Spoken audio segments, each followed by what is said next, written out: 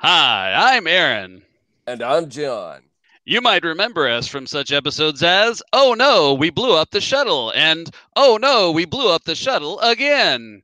And you are so So close close. to listening to RPG Pop Club. But we wanted to let you know we now have a Patreon. And we have lots of fun perks. Want to hear Phil's real theme song? Do you want to name the next shuttle that we will destroy? Or a ship? Or roll your own sexy, glorious red shirt who might hook up with who might die gloriously? If so, please join our Patreon. You can join for $1 Or more. or much, much more. Help us and we'll help you by bringing you the content you deserve. Check out our website for more info. And now, back to our regular scheduled programming. Bye-bye. See you later. Bye. RPG Pop Club, RPG Pop Club, RPG Pop Club, RPG Pop Club. Yeah! Hi, I'm Philip Sokoloff, And I'm Sarah Nicole Carter. and this is RPG Pop Club. We are calling this a supplementary episode because it falls outside of our normal format. Usually, we play a Star Trek tabletop RPG adventure, and then we review it. The kind of scenario we normally look at is written to provide an evening's entertainment, maybe many evenings, but they have a definite beginning, middle, and end. This week, we just pulled out the rulebook and played around with flying around in space, making sure we had a firm handle on the mechanics of space travel and space combat, what the characters' normal roles and procedures are on the ship. So we're calling this one Hazards of Space. We're joined today by one of our players, Ava Skolton, who plays Ingrid Jensen. How are you doing, Ava? I'm doing great. I'm so glad to be here. Yay! Yay! Well, awesome. Ava, do you like Star Trek? Do I like Star Trek? I love Star Trek. It is my favorite show. That's awesome. Are you wait, sorry. Phil, this is Go ahead. really important. Are you an original Star Trek person? A next generation Star Trek person? Like, what's your flavor? So I've only seen the original series Oh, and girl. a few of the movies. Okay. So, Right. and I think I've seen one episode of Next Generation. Oh my gosh, my heart. Okay. Yeah. We're gonna help you with that. I'm so There's happy you love the original series, though. There's so much Phil. I keep There's so much Star interrupting you. Trek. I know, but how do you not watch The Next Generation? It's amazing. You got to start somewhere, and you got to start with the original series. True. I only started watching Star Trek about a year or two ago. Okay, that's fair. It's great. I'm happy that you love it, and I'm happy that you started with the original series. That makes my little black heart grow a size and a half. I love it. I love it.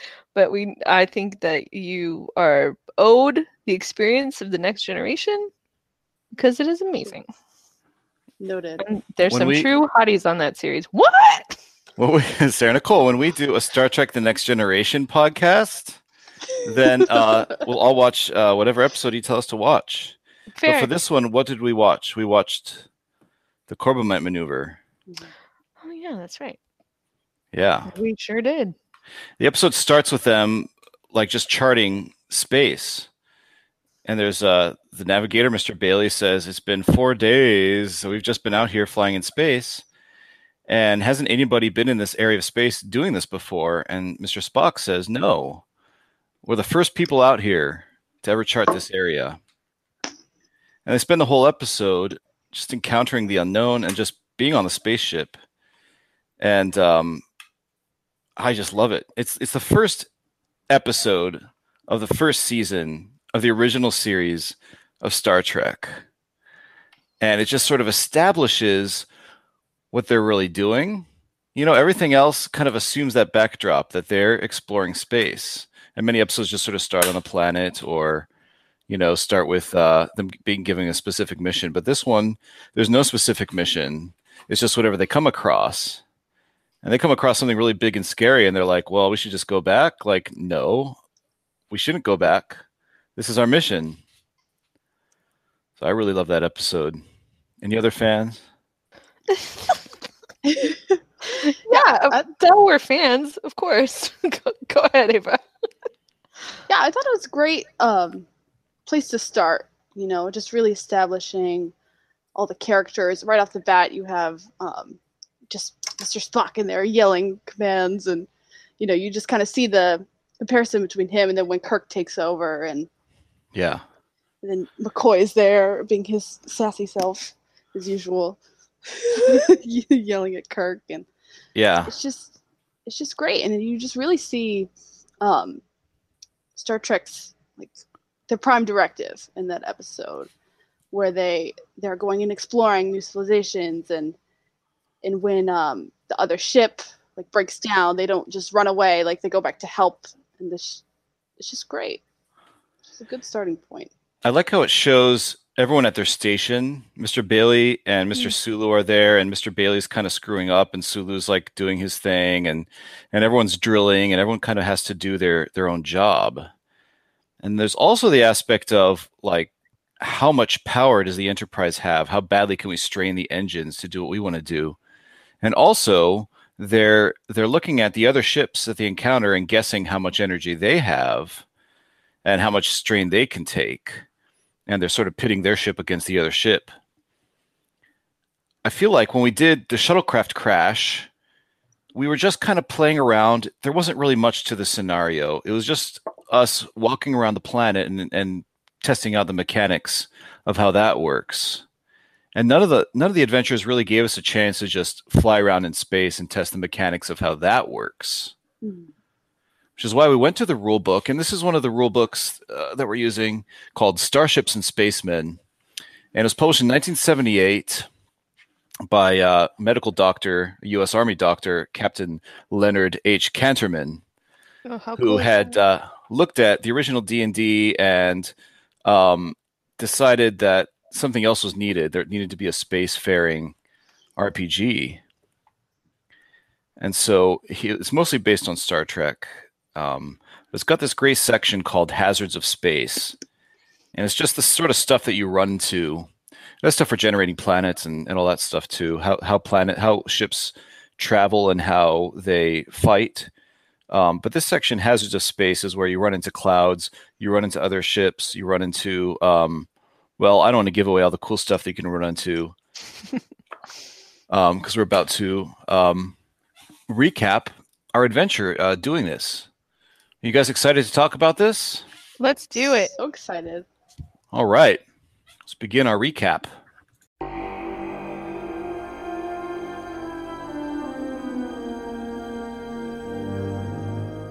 Commander's Log, Stardate 7217.5. We have departed Deep Space Station K8. Before us to the north, east, and west lies the Lucani Drift for an unexplored region of space. Our mission is simple: to travel to as many stars as possible and record information about them and their planets. All right. Let's do our landing party segment. This is where we meet all the cast of our adventure. Real name, Dave. I play Lieutenant Colin McDonald of Clanronald. I am acting commander. Hi, I'm Ava, and I play Ensign Ingrid Jensen. She is a half Romulan Scandinavian science officer aboard the USS Cody. So, my name is Dree. I'm a Lieutenant Igor Petrenko from Ukraine. My name is John. I am Cadet Alejandro Roca Solano. I'm from Spain. I'm in the engineer department. I am Ensign Valentin Laurent. I am Ensign De Los Santos. So my name is Trist. I'm a doctor. I'm Argelian. So I'm a Vulcan. My name is T'Pru. Okay. Now we heard in the commander's log, it was just a very simple opening, just a very open-ended premise that the Cody was to set forth and explore as many planets as it could and chart as many different stars as it could. So this is just a flying in space mission, not a landing party mission. So the first thing that happened was the command staff gathered in the briefing room to determine the best strategy for exploring as many stars as possible. Attention all command staff of the USS Cody, please report to the briefing room. And Commander McDonald of Clan Ronald would like to speak with you. I'm sorry, I asked for command staff. Cadet, you are not included on that list. Lieutenant, I'm sorry. It is Ensign Rocco Solano, sir? I'm sorry, yeah. You were not invited, Ensign Rocco Solano, but we'll go ahead and include you this time. Thank you. Just go sit in the corner. It's okay. That's right. Okay. Why don't you go sit in your little outfit now that Tapru is here? He's got his little backpack on. Poor Rocco Solano. He really came into his own in this episode, though. He really got a chance to shine. Oh yeah. Agreed. It would be so interesting if he was here to talk to us. It sure would be. It sure would be. Oh my goodness, surprise guest! Oh man, guys, that was my favorite night so far. Was last session. That was you're excited to talk about this, huh, John? Of course, man. That was the best. I did get a moment to shine. That's when I was like, yes, the engineer, I get to shine. Yeah. Great. Oh, yeah. Well, you definitely took it in stride. So the ship has a fixed amount of power to use each day, and each ship's system uses some amount of energy. It's like the ship has hit points, right? So everything, the phasers, the shields, the transporters, the life support, and the warp drive all deplete energy. And also, if you take damage, that also depletes energy. The faster the ship travels, the more energy it expends. And so our crew had to find a balance between traveling quickly between stars and leaving enough energy to deal with encounters along the way. Just so you know, you might run into Klingons, you might run into Romulans, you might run into other space anomalies. Maybe we'll run into Ferengi. So after after setting a heading and speed, they set off from the starbase. All right, I'm rolling for your encounters. You have an encounter right away. Fuck yeah. Awesome. Commander, we've encountered something. I think we ran into the base. So the crew run into an unmapped rogue planet not attached to a star. I hope we don't run into it. Yeah, run across it. Yeah, it was just a lifeless ball of rock and ice with nothing particularly interesting about it.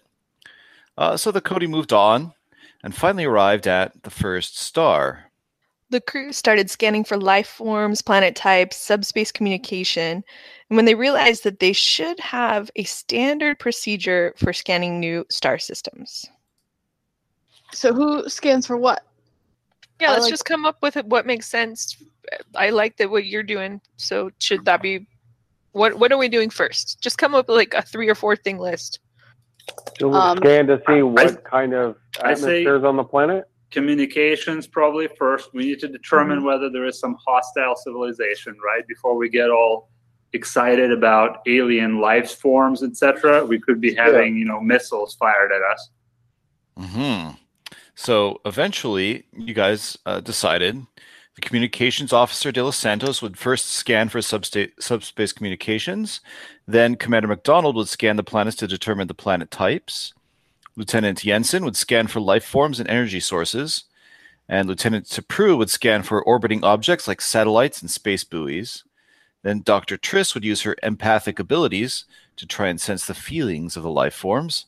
Finally, Ensign Rocco Solano would update the crew on how much energy they had left. The system had 2 planets. The first was a gas giant and wasn't of much interest. The second was a Class E planet, which are rocky with a high-pressure atmosphere, and sometimes have silicon-based life. Dr. Triss sensed a lot of hatred coming from the planet. Lieutenant Jensen found energy sources and life forms in her scans. Further scans revealed that there was a crashed vessel on the surface of the planet. The crew decided that they should take a shuttlecraft to the surface to see if there are any survivors. If there are any survivors, we may want to bring them back up in the shuttle. I think that's a fabulous idea. Them up. Is If there there's any girls in there, De Los Santos wants to do them. Of course. Well, they're going to be angry, but I bet you they're probably pretty angry because they crashed. I'm taken. Remember, I'm smitten. Hey, Are you so guys guys, official? We're This is important engaged. to us. Yeah. You got engaged? Did I We've been miss it? engaged. The day Yeah, from they day don't one. tell anybody. Yeah, from day one. I think it was That's day the thing. He two. went down on his knee the second she crushed somebody's skull with her Oh, thighs. I was there for thighs, that, and I yeah. don't even remember it. Humans are very emotional. Yeah, well, says the woman Large who's display about of to, like, affection. you know. I think I put that emotional situation, like I, held it back in my mind and forgot it. So Anyway. to the shuttle bay. Who's going, Captain? I could see Sarah Nicole getting super excited during that discussion of the romance. You know it. There goes Dave again. Like, let's go on the adventure. Dave is having 0% of the romance. You can hear it right there. He's just like, no, hate it. No, stupid. Not doing it. Ava and John, usually we spend a good amount of this podcast talking about the romances that go on in the game. Which adds to it. And that's one. I mean, I really like that. Yeah. There's a roll into it, right? Like you just got to roll. Like you can hit on anybody and go for it. So I love that how that's added to our story. See, John gets it. Well, it's so integral in the show. Right. Romance And is all Ava the gets time. it. I See? very get it. Yeah. Exactly. You have to have it. Boom. Mic drop. So you're enjoying it, Ava? Yes, of course. Well, Yeah, she's talks about- engaged. Yeah, I I'm mean, right. engaged. Aren't you happy for me? I am. I'm very happy for you. But usually when someone gets engaged on the show, one of the people die. So Well- just look. Oh. No. Remember when they're having their Hopefully it wedding? won't be Yeah. me. My first character already died, so. Oh, yeah. Or the ship will I crash. guess Aaron's during in the trouble. wedding, Maybe. His character's days are numbered. That's right, Ava. Your first character Yeah. died Oops. when John blew up the shuttlecraft. Yeah, it's true. That's what happened. Yeah. So did John's first Do you, character. Oops. so do you guys like? Dave said he likes his new character much better. His first character had really low intellect, and he feels like he could play a second character much closer to how he would like to play it. How do you guys like your new characters? I love my new character. My stats are way better. My old character had horrible stats. Your stats are crazy. They're really crazy. This was just first roll every time. Do you have your sheet up? Lucked out. Yeah, I do. I know we're supposed to be doing the recap, but list off your stats for our listeners I will. because they're out of Alright. control. So my strength is 15, intellect Damn. 18, luck Damn. 10, dexterity 18, constitution 17, and charisma 10. Okay, that's So, fine. You don't pretty need bad. charisma. You already got a fiance, True. Yeah. right? You just crush them Done. with your thighs if they try to at you. You're fine. I think you've compensated for your low charisma with your role play pretty well. I think so. Yeah, I do miss being Australian. That was cool. I had fun with that for a minute. I miss you being an ensign. Yeah. Well, that's the thing is I named my character Ensign Jensen to rhyme because my old character, I realized we were going to go by last names. I was like, well, I better have a cool last name. And then I was immediately promoted. So. Yeah. Let's find a way to demote her, but lovingly so that we can have that fun Yeah. rhyme. Lovingly No. demote me. I would never want you demoted. But a That'd little be bit. fun. I had an idea. I need to run this by Andre, but I had the idea that his character might have once been a lieutenant commander, and he got demoted because he just the way he plays is so not in line with Starfleet ideals that I figure like there had to be a reason that he was even a lieutenant. You know what I'm saying? Yeah. It had But to he's be like- that he was demoted from something. But he's like actively making that choice. Oh 'Cause- no! I Well, I yeah. love it out of character. I think it's great. I think in character it would be like something that was frowned upon. Yeah. Yeah. Anyway, So, You yeah, like your so- character, John? Okay, so with mine, right? Okay, so I went from a character who had pretty decent stats, which, by the way, I didn't know when you gained rank you rolled. So my previous character, I didn't roll anything for being a lieutenant. which was fine because it didn't last long, right? So I kind of was a little bummed that my stats were so bad on Rocco Solano because I was like, well, whatever, man. If he dies, he dies. We'll get a new one. And so the fact that as you start to level, your stats begin to increase.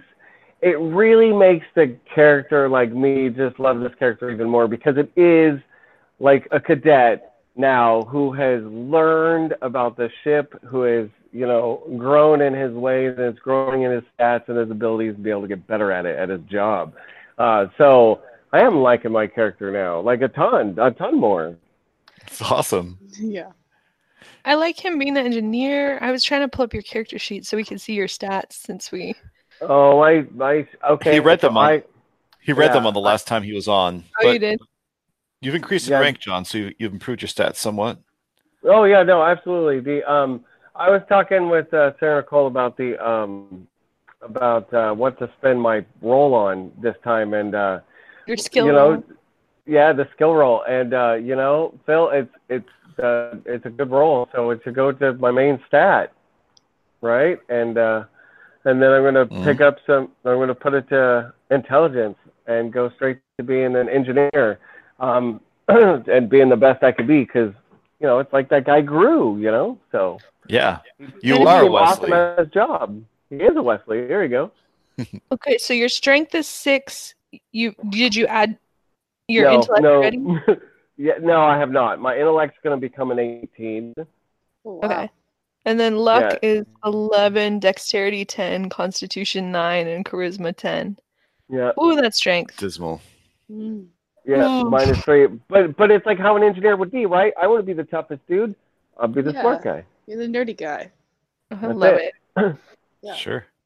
That's fun. He's also young, so maybe as I make my next rank, maybe that's when I put on muscle. Yeah, you go through puberty. Right, exactly. I grow up. Oh my god! Or you start like weight training with somebody else on the ship. Yeah. Mhm. Be amazing. I have to say, my biggest regret is not having a yeoman on the ship. I really liked, the original series flavor of having a yeoman in the cast. Yeah. My first character, I decided to be a yeoman, and then she died that same episode. So I do miss being a yeoman. And in this last episode, I had a lot of fun recording everything. Like I wrote down all the star dates and stuff like that, and it made me feel very yeoman-like.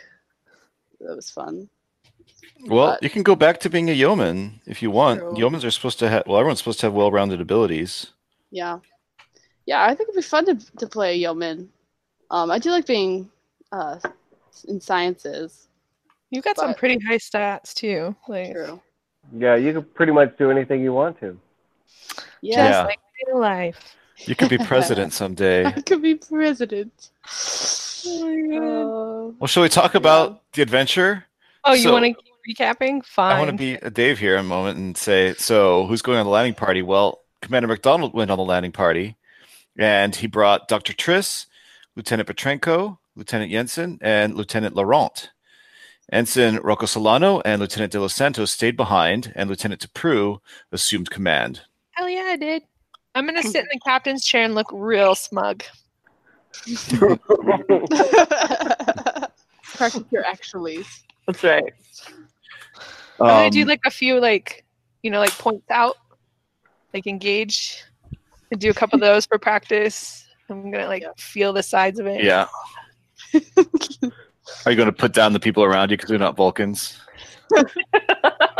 Of course. God. I don't have to do anything to make them be put down. Feeling here.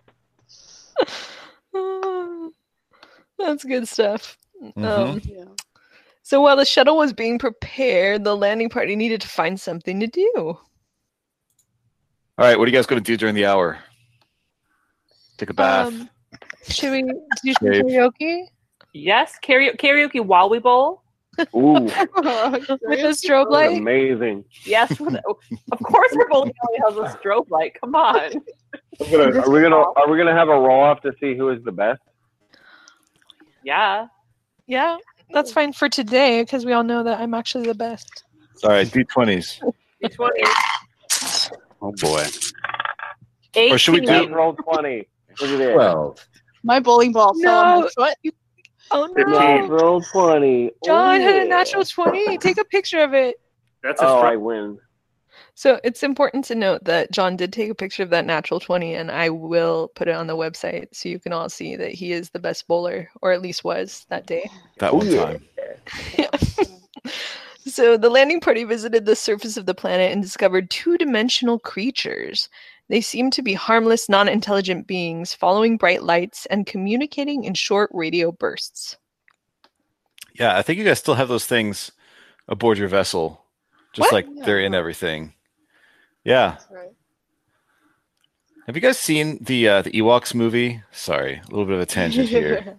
Yes, we have it on That's about DVD in our car. We have it now for our children. in the first one. There's these like they're clearly just playing with the technology of having just little light things flitter around the screen. That's how I imagine these things.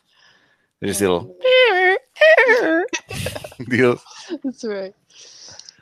So we have that and a non-breeding tribble on our ship. Sorry, guys, I'm nervous. Your collection, your menagerie. Can we go back to bowling just for a second? Yeah. Yeah. Okay, Always. So we're talking about John's stats, and everyone has a bowling stat, don't they? Because we rolled for what their bowling stat was in the first episode. Did we? Didn't we? Who Well, wrote us Sarah down? Nicole, you keep saying that you're the best bowler. Wasn't that because you rolled? I think Like we for what did. you're. I think we rolled for. Yes, not. I don't remember specifics, but that sounds like. Well, we have it something recorded, good. so we can go back and We'll fill go that back. out.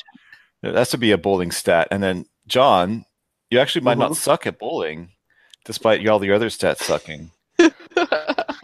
Hooray. True.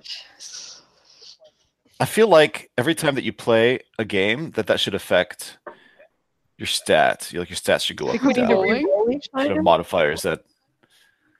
should have time? modifiers that affect how well you play in the game. All right, let's make a doc. Let's really do it. get this ready. Next time we can all roll for bowling stats, and we can have modifiers if you want, and we can like anytime we play, figure it out. You guys are gonna lose. You're gonna lose. You think so? I'm such a great game master, you guys. So anyway, as a Almost so the as crew, good as I am at bowling. yes, almost. So the crew explored the crashed vessel. They determined there were no life signs, but Dr. Triss was still sensing hatred coming from inside the wreck. They found a Hatred. button to open the hatch. Push the button. Anybody pushing the button? All right. I will. There's eight of these spider-like mechanical drones. They look kind of like they're shaped kind of like triangles, almost like Tholian ships with 8 legs. Squid. 8 or more legs. You can't really tell. Legs/hands.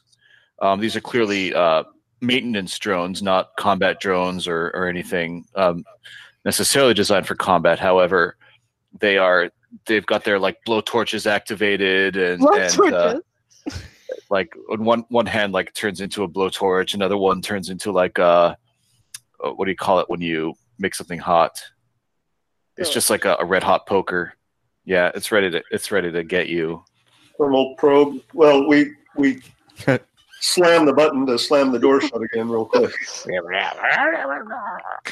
I like the sound the mechanical They drones do. make. I bet they're angry because their ship is destroyed and they can't fix it. Oh my gosh. So there's no one to rescue, so the crew got back in the shuttle and went back to the Cody. They left a buoy to warn other ships about the mad repair bots, in case those other ships didn't have as good skills at closing doors. Or pressing buttons. Pressing buttons. Also, I don't know if we're going to talk about this, but you mentioned those things like 15 different times in this whole adventure. Oh yeah, I wanted to bring that up too. I love that you kept calling back to them. Yeah. Like all the other ships were like, watch out. Watch out for those spider guys. You know. Yeah. You watch Well, it was just the idea that like that could be a recurring threat that came back, and that was just a foreshadowing. Yeah. And I guess it worked. That it was more memorable for you guys because it kept being foreshadowed. Yeah. Except we'd already done it. Like Yeah. Well. aftershadowed. I did say those were just the maintenance droids. Oh, drones. you guys, we avoided something terrible. Okay, very good. Very good, Ed. So the Cody headed to the second star with no encounters along the way. This star had 3 planets and one was Earth-like. We detected no evidence of intelligent life, but we did detect a faint power source. Dun, dun, dun. So throughout this adventure, the crew's using the shuttle a lot because the shuttle doesn't cost as much energy, right, John? Correct. Was that the logic? Yeah. We decided that this was like a feature, not a bug. That early on in the campaign, you guys being on a kind of a low energy ship would have to use the shuttle a lot. And then later when you had like an epic, awesome ship, you could just beam down in style and not like have to dick around with the shuttle and hold your pee all the time. It's coming soon, I'm sure. You guys, we just watched what's that episode we watched with the Cochrane, Eric? What's the name of that episode? I'm asking producer Eric, dear listeners. I forget the name of that episode. The but it's episode, companion. Philip, maybe you know that when Cochrane, they find Cochrane on the planet and Metamorphosis. Is that it? Yes. Thank you. Okay. And I was like, oh my god, the shuttle! Like, how exciting! And then the ambassador, or the whatever, she was an ambassador. What was she? The chick on the shuttle was like, oh, how long do we have to be on the shuttle? I fucking hate the shuttle. Yep. And I was like, yeah, you hate it because there's no bathroom. Yeah, she's like sweating and like not doing well. I mean, she's dying, and you think like, oh my god, I was laughing. I was so insensitive. All I could think about was like, there's no bathroom on the shuttle. She is so mad right now. Right. Anyway. Now everything makes sense. Yeah. That's the great thing about this campaign. Now you go back and watch the episodes, and it's like, aha, I understand why they think like that. Yeah. Totally. 100%. Anyway. Okay, what so did we now do? they're at some other planet. There's no evidence of intelligent life, but there is a power source, right? So you took a shuttle down to the surface. A group of you did, and you discovered a crashed Federation ship with the bodies of several Federation miners who seemed to have been gunned down by phasers. One body was some distance from the others and seemed to have killed himself. So, I would like to step out of character for a moment and state that there are a lot of episodes where they beam down and then smell some weird bamboo and then all go crazy and kill each other. So I'm chill with like getting their names and like going out of here and maybe not repairing the shuttle and maybe contacting Starfleet and letting them know. So that's my opinion outside. Here I go inside. Inside, Sarah Nicole, you being a Vulcan and having the keenest sense of hearing of the group, you're the first to be affected. Look at him so happy and laughing. Even listening to again, you're so happy. It's actually Sonic. I'm not going to tell you what it is. Sonic something. Rude. I hope it's the hedgehog and he brings me pizza. Sarah Nicole, you realize that the rest of your party are not actually humans. They're actually Klingons. All these people that you've been adventuring with all along, at some point were replaced with Klingons, or they have been Klingons all along. Kill them! This is a very illogical emotion, and I work very hard to suppress it. I use all of my meditative power, and I stand in one place, closing my eyes. I draw on my years of training as a Vulcan and tamp down this feeling. Press it. All right. Roll up. What's your luck? 13. Okay. Roll a luck check on 4 dice, modified by your intelligence. Give us a scene of how you're controlling your. Sarah, you're muted. Oh, well, it was really good, guys. Just imagine it. I'm gonna like. Is it bamboo? Did we say the sweet smelling bamboo? Yeah. There's bamboo. I'm gonna run into them bamboo and like Children of the Cornet and like run through it screaming a little bit, and then I'm gonna take some of the bamboo and start throwing it at them and call them the bad things in Vulcan. I didn't know there were any bad things in Vulcan. We're all bad things. That's why we have to suppress everything. Everything wants to kill you on Vulcan. So the madness begins to spread. Andre, How now dare you see it sir. too, dude. Oh, You see that all these. Are you there on the planet? I am. All right. You see that everyone else is a Vulcan, is a Klingon. Shit. Oh my God. Ensign Rocco Solano also becomes affected. John, you must repair the shuttle. The shuttle that you guys landed in, it's terribly damaged. You must go and repair it. Good shuttle? Good shuttle, yeah. No. John, you start working on the shuttle. Yeah. There's some extra systems in there that you need to tear out. No. Just Eric, not don't you made it into notice the system. this? Yeah, I do. I'm like, whoa. John, can you role play it Hold out, up. please? Yeah, no. Hey, guys. Like, what?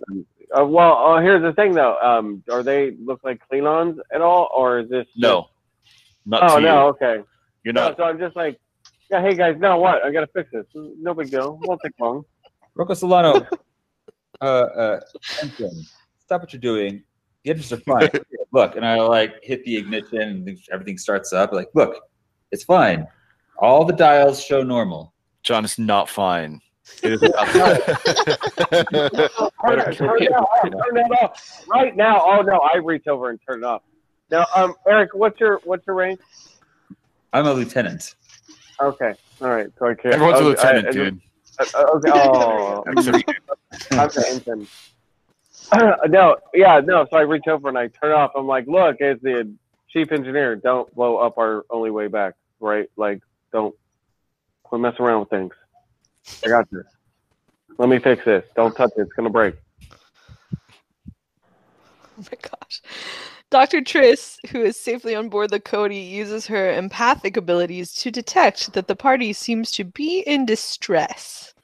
Can I use my communicator Yeah. to talk to? You guys, is everything okay down there? What's going on?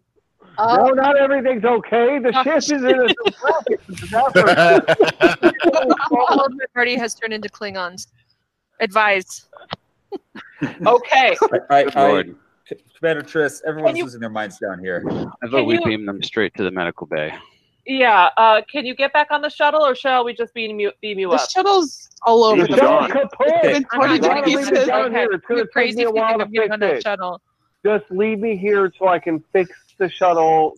I gotta fix it, I'm not going guys. anywhere with you Klingons. Can we beam everyone straight to sick bay, please? Yeah, I've got a lock on them. Except for me, leave me here. Dave, Commander, Dave, you gotta roll. No. Oh my Dave, God. you gotta roll. This shut- So, unfortunately, the transporters didn't work. The wrecked vessel had its shields raised, blocking the transporters. So they had to take the second shuttle down to the surface to rescue the landing party. We hop in the shuttle and buzz on down. Yeah, trank them very quickly and throw them all on board. Okay, your plan works, except you still have to struggle with John. You can't get those earplugs in him. He's got superhuman strength, so you guys have got to try and subdue him. Who's Gotta going to stop, try? All right, I guys. wrestle I'm them down. trying to Can I fix the ship. It's gonna take so much long. It's just Can gonna I take a neck pinch day. I shoot Yes. him with I can also laser stab it stun. with the needle, can't I, to get the trank? Okay, we got the hypospray needle that you want to tranquilize him with, April. Oh my God, I forgot about April's Oh no! done. And Critical wants to nerve pinch him. I want to hit him with the butt Who's of the going to rifle. do the honors? Oh, you want to hit him with the butt of the rifle?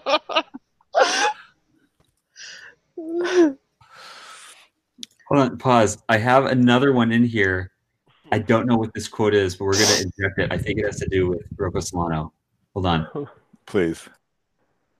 Oh, Jesus. Yeah, he's unconscious. All right, Sarah Nicole. You about killed me. Roll a 1d6, Sarah Nicole. Add your hand class, strength modifier, dex modifier. I rolled a 6, so whatever the modifiers are, I rolled like 1,000,000. Okay, yeah. He's also nerve pinched all to hell.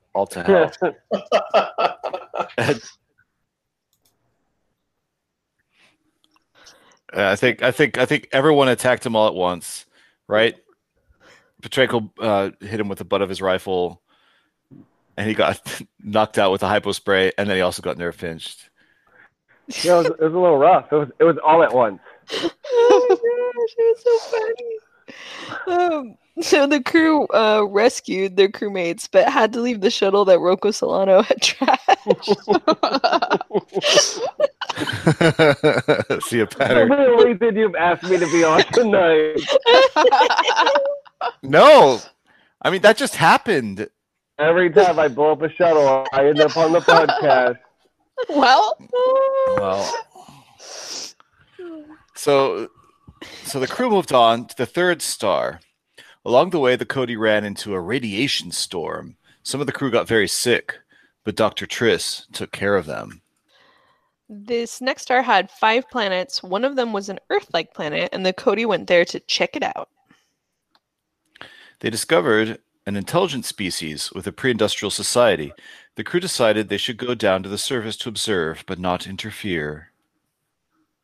And Can we- would okay, violate the so- Prime Directive. Well, can we go in costume? Can we go fully costumed? Yeah. And I have my degree in linguistics, so I can hopefully be able to. We have universal translators. We don't need any of that, right? Well, no, but I mean, I can get their accent and that kind of stuff going. Oh, yeah. All right, good call.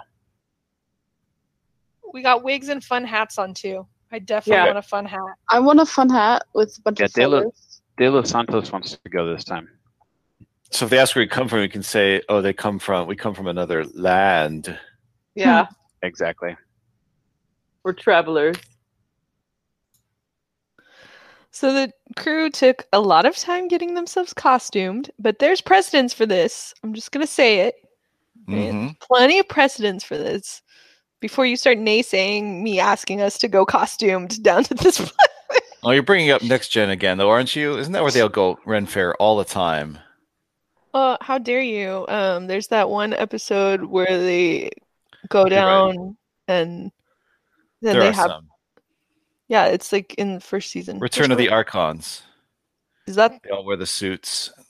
no? Well, yes, there's that, but there's also the one where they go down to observe the society, and then they have that weird bacchanal, weird hedonistic night. That's it. That's That's Return of the it? Archons. Yeah. It is. Oh, I thought you were talking. Okay, there's also the one where they're in the 1920s or 40s or whatever. Yeah, there's quite a few. In the second season, it gets very, what else do we have in the Yeah. back lot? Well, yeah, like it's gonna save us a lot of money to use these costumes. Let's make a script Nazis. about We it. got Nazis. Can we do a Nazis one? Yeah. What about Indians? How about you Yeah. time travel and we just forget about time travel for the rest of the season? They time travel a lot. I don't know, but like okay. Anyway, so we took a lot of Anybody time else like getting Star ourselves Trek? costumed. It's like Star Trek. Let's just argue about what episodes things happen in. That's like Episode all the number podcast 13. is. Yeah. I do appreciate that you know the names of all the episodes because I often can't remember them. So I've been trying to pay more attention now that we're doing a rewatch of the original series. Because Mhm. every time we get like 3 minutes into it, I'm like, oh yeah, this is the one where that happens. Boop boop. You know, but the first like 3 minutes, I'm like, oh, a new adventure. And then I'm like, shit, this is Tribbles. Next. Yeah. Like this happened several times. So I'm trying to pay more attention. They need to Anyway, make more. episodes of the original series? It was just a joke. Agreed. But they should make more episodes about the Enterprise. Oh, except we made a whole new series about that and results inconclusive. No, didn't you see the news? They're doing a Captain Pike series. Did we already talk about this? How dare you? Tell me everything. I That love it- Captain Pike. I'm so on board with Pike. Yeah, and number 1 and Spock, they're Oh all in shit! it. Yeah, I know about that. Yes, sorry, because Yes. it's the what's her butt who's Romaine. Rebecca, yeah, Yeah. Oh yeah, I did see that. I'm excited about that. I love that number 1 is back. Very good. Yeah. Okay. That's Could be gonna good, could be so good. terrible. Well, of course it could be terrible. You know, we're still gonna watch it and love it. They said it's going to be episodic, which is good news to me, because that's Star Wait. Trek. Yeah. What are you saying that's good news because you feel like other series aren't? I'm saying. that's Did what I you hear want to that see. sigh? Did you show about Star Trek? Like a We full. go to planets. We go to space. All the stuff that we do in our adventures. So let's just talk about our adventures because they're the best. Okay. Sorry, dear listeners. should do- Sometimes Phil and I like to argue with each other because it's fun. They should do a show about the Cody. Scout Ship Cody. Call Scout Ship Cody. Cub Scout Ship Cody. That is the most accurate thing in the world. Oh, that's a T-shirt. There you go. My goodness. Okay, so anyway, It's a you guys- backpack, I think. it's a backpack or like a raccoon hat, like with a patch on it. A triple skin hat. Oh, that's really good. Oh my gosh. I'm like getting hot. I'm laughing Gold. so hard. Okay, so regardless, we got ourselves costumes Yes. to Phil's real joy, and we beamed down to the planet, but we did not find what we were expecting. All right, there's creatures eventually walk by on the road. Creatures. And yeah, they're not humanoid. They're vaguely humanoid, but they are they're vegetable. They're not vegetable. They're plants. They're plants. They're made That's really of. They got flower heads, and they have heads like iris flowers and leafy limbs. They're clearly intelligent. Like I said, vaguely humanoid, but they're not. Super Mario? They're not Oh, made of flesh like you. It's like the guy on the Orville that that Kelly's boyfriend gave her. Yeah, there's a You giant guys remember flower that? The guy. giant flower guy. Oh my Yes. god. Yeah. Okay. So I awkward. hope T'Pru is not too hungry. Dr. Triss got a very strong feeling from the alien beings. You remember the Kzinti? Yes. Where you they had this like intense dislike for vegetarians. These creatures also have an intense dislike for vegetarians. For totally different reasons. You guys maybe I should go. Yeah. Oh. I believe Yeah. Vulcans are vegetarians. Yeah. What? I'm Vulcans a are vegetarian. vegetarian. Yeah. Yeah. And I Yeah. don't drink alcohol either. And I smell very well and have amazing hearing and I'm really cool. Well, And a little vein. You can Oh, those nerve guys- pinch. yeah, I can That's the vegetable. Go nerve pinch them. Fuckers, and then eat them. Oh, well, they really hate Sarah Nicole in her daisy chain hat. I look There charming. yours go. There's your She's wearing a corpse on her head. You know, Thanks, they're John. not- A bunch not of corpses pleased. on her head. So it sounds like you guys are going to lay low and wait for them to pass, and then get beamed back. Yes, that's exactly what we're gonna Log, do. But log. what about the what's- dilithium? So the planet was rich in dilithium, which made it a potential target of exploitation to less scrupulous species like the Orions. The crew beamed back to their ship and notified Starfleet immediately. And the Cody left the system and journeyed to a fourth star. Along the way, they encounter the Federation heavy cruiser USS Lexington, crewed at this time mainly by Vulcans. USS Lexington. This is the USS Cody. Hailing. How y'all doing? Cody, this is Lexington. Just fine. How are you guys? Exploring the area, I see.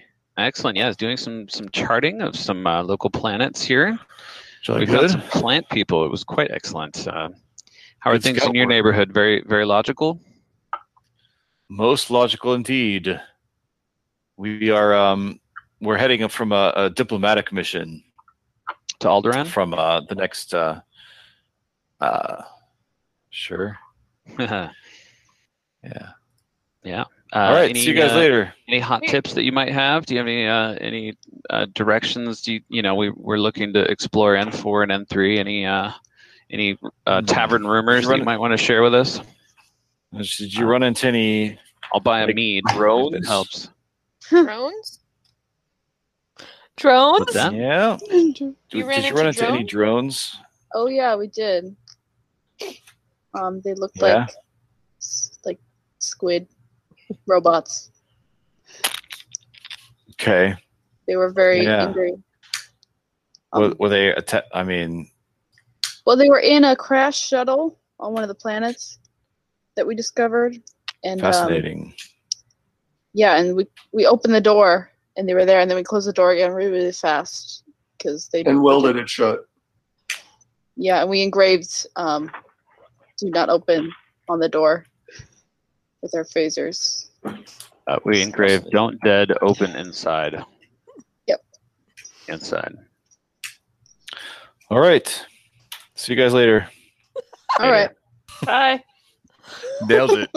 You guys, by Yeah. the way, you guys have those 2-dimensional beings flying around your ship now. Awesome. They're like our Awesome. pets. They're your pets. Yeah. That's cool. Yeah, don't forget those. You guys love how I nail the Vulcan way of speaking. Okay. What? All right. See you guys later. I was like, is he trying to get rid of us? Like, They're just intensely bored with you. They're like, oh, you welded it shut. great Cub Scouts. We just negotiated a treaty for the next galaxy over. So Yeah, we engraved "Don't open." you guys are like, what's that new for? And they're like, huh? Yeah, I don't know. You guys go check that out. That's great for you. Oh my goodness. This is very Yes. good. So right after that, the Cody encountered another ship. Klingons. There we Oh my go. God. Klingons. There we Cloak our go. ship for invisibility. Is it a scout? Go past Or a it. cloak?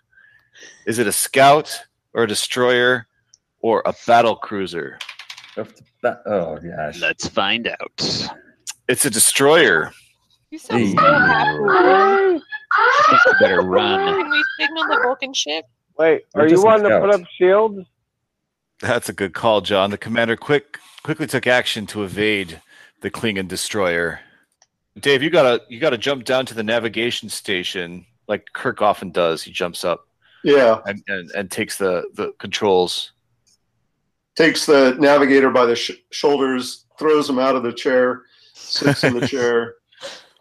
So the Cody was able to evade the Klingon ship and escaped at warp speed. However, they immediately had another encounter. Boom, boom, boom. All right, you go another hex, and you get another encounter. Oh man, it's a bit like the first 2 hours of this game. There's been no encounters. Right, I know. De Los Santos, wild, man. maybe we need to have your finger on the button to call the Lexington back to help us. Yeah. Well, I On a mean, Klingon you know, ship. let me know. Yeah. I'm ready when you are. All right, it's just a cloud. But is it a cloud creature? It's another one of these dust clouds. Oh. I love that we can hear your dice roll. Like, how dead are you about to be? You muted, Phil. Yeah, I love that too. So it was a cloud of gas, which they were able to successfully maneuver through it without. Oh shoot! Sorry, Oh, yeah, we can pause. I was just more talking to you that I skipped to the wrong encounter. it's okay. Here, I'll I pause had it. another Or encounter, but yeah. Eric will pause it. Yeah. So no, I just love that you in that last sound clip we could hear your dice roll, and I love that Like our fate was held in your hands, and then you're like, it's just a cloud. Amazing. Yeah. I So, love but hearing then we moved to the next sector, and guess what? Next text. Another encounter. Are you serious right now? I'm serious. What's going on? It's the never fact gonna that make it's because Good Lord. we went to warp 5. That's why. It's a cloud. No, it has no. I just roll the same die each hex. I know. I'm just saying it's by luck, right?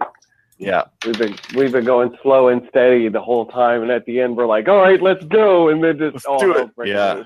Mhm. You have no freaking energy. So this time it was a cloud of gas, and you guys were able to successfully maneuver through it without damaging the ship, but it mixed up the navigational instruments. The Cody was put off course, and it had another encounter, this time a space buoy. De Los Santos was able to establish a line of communication with the buoy and received a surprising message. You will surrender all your female members. Mars needs women. Show us You your better do picture what they first. say. Beam all your female women over. Let us see Wow. a selfie. It shows you a selfie. It shows up on the view screen like, and it's like, it's like, it looks like the Baylock puppet from the episode. Yeah. I want all your women. How many do you have? We don't have any. I'm sorry. We're People all. don't want talking? to look female. In fact, we don't they're have male. any. Sorry. If you are males, you sound like females. Just beam on over. I'm Where's picky. Andre Well, when we that's need him? something. You guys, should I go? Fair question. Of course. You're volunteering to go, Sarah Nicole. It's been enough romantic adventure yet. I guess. See how this goes. I mean, I'm kind of looking for somebody. The mysterious alien did not believe that the crew had no females and opened fire. The Cody barely had enough energy to fire phasers, so we attempted to communicate with the alien. In response, we received a distress signal from them. The commander was dubious about the truthfulness of the distress, but Dr. Triss's empathy confirmed that they really were in distress. Really? They really were. They really were. That's what her empathy said. So They said it. Starfleet General Orders required the crew attempt to help, despite the fact that they had been shot at. So the landing party beams over to the ship. And it's the alien actually looks like the puppet from the episode, not like the little kid. It looks like the crazy old man alien. Oh no. Like, really? Welcome to my ship. I'm glad you came. You guys want some wine coolers? Oh, what's wrong with your ship? Oh, nothing. It was just a test.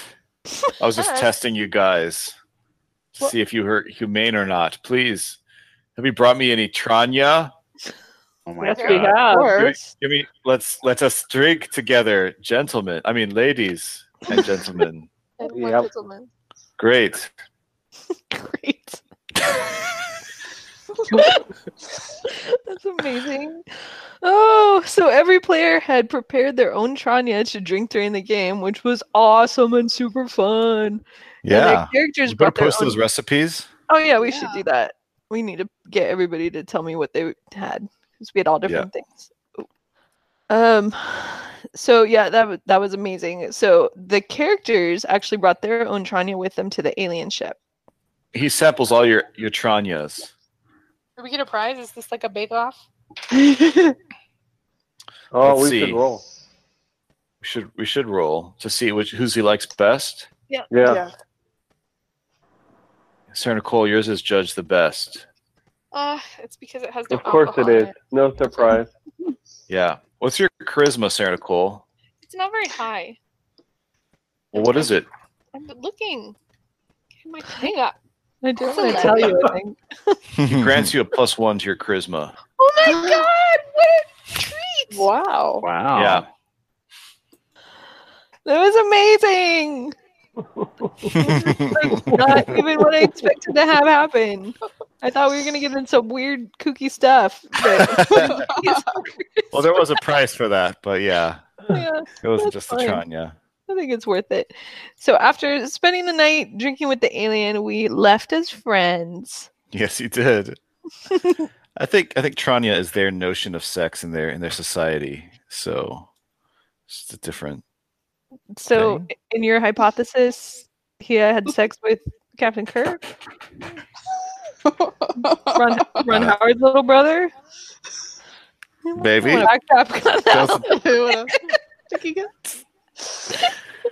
Well, so at this point, the party decided to call it a night, and the adventure ended. And it was What's amazing. up, John? You're muted, John. Oh no, it's all right. I was hollering at my kid. Oh, okay. We thought you were hurling at us. What do you think Well, about fuck. What do you guys want to talk about? Oh my gosh, there's so many things. I want to say that something that actually Eric brought up when we were talking about this. So, Eric, if you want to jump in, we're having a party here, so feel free to do so. Yeah. But Eric, you'd mentioned that Cody is in fact a scouting ship, and this was the first time we had actually kind of done scouting, like true, like scouting. And I thought that was a really neat point to bring up. Do you want to talk to that at all? Yeah, like I appreciated the fact that we had a lot of like mini encounters during this session. However, I cut it out of the quotes. Like I didn't play any of the quotes, but there were a couple of times, Phil, where you kind of encouraged us, like, so maybe you guys should just go on to the next planet, like trying to like move us along so we could explore all the stars. And it really actually, in hindsight, well, yeah, we're a scout ship. We're meant to go scan, find some information. If there's no like distress call we have to respond to, just drop the buoy, signal back to Starfleet. Hey, we found a really cool thing. There might be some potential for some weird stuff to be found. You should probably go send the Enterprise. We're gonna go keep on rolling. Because I mean, when you think about it, how many times in an episode did the Enterprise say like, "We got a report of a blah blah blah, so we've been sent to check it out"? It's like, well, probably because a scout ship figured it out. The scout ship was like, "We only got 50 energy units. We can't do anything about this. We're just gonna keep on rolling and come bring like the Enterprise." And that could have been a thing too. And you guys mentioned like if you were really in trouble, you could call the Lexington. That could have been a cool thing too. Yeah. Yeah, that's a good point. I didn't think of it that way, Eric. I sort of thought like this is just how it could be, where you just get little vignettes of different planets, and it was kind of a satisfactory night, even though you didn't like really see any plot through to any sort of like episode-like conclusion on its own. There aren't really a lot of episodes like that of the show where they encounter a lot of different planets and do a lot of different things. Usually a beginning, a middle, and an end. Yeah, I thought it was super fun. I liked that we did so many different things. It kind of kept it more interesting. And I felt like at the beginning we did so much logistics of kind of figuring out new mechanics. And John, you contributed to that so much, which was awesome. Because I personally, when Philip was kind of talking through like how the energy worked, I was like, it's like the end of the day, I can't grok any of this. Like I understand like the basic logistics, but all the minutia of it, like I was like, please don't ask me to figure any of this out at any time because I will not have any idea what was happening. So I appreciate that you jumped in. I mean, obviously your character would be doing that, but it was so nice that you jumped in. And then Eric, you were doing some of the navigating, which was helpful. And I think everybody really enjoyed figuring out these logistics and how they worked in the gameplay. And so that kind of took away some of our time for exploration. Once we got in a groove of going from place to place, we were like doing it, like getting after it. And it was super fun. I don't know. So, John, you really took this mechanics in hand, and Senator Again. Cole, you really tuned out from those mechanics. Ava, where did you fall? Were you able to keep up with what was going on? Mostly. In the beginning, I definitely was trying very hard to keep up with the engineering units, but once John took over, I was like, okay, I don't need to be as focused on that. I can focus on other things. And so I focused on keeping track of all the star dates and writing down as much information as I could about all the planets we went to. I gotta focus on romance, guys. True. Yep. You're gonna have to. Costumes. Feathered hats. You gotta go with your skill set. What was your favorite part of the night, Ava? My favorite part of the night. Oh man, I love that one planet we went to with all the hallucinations where we all beat up John. You just showed us little crap. We loved beating up John, Philip. But That was pretty amazing.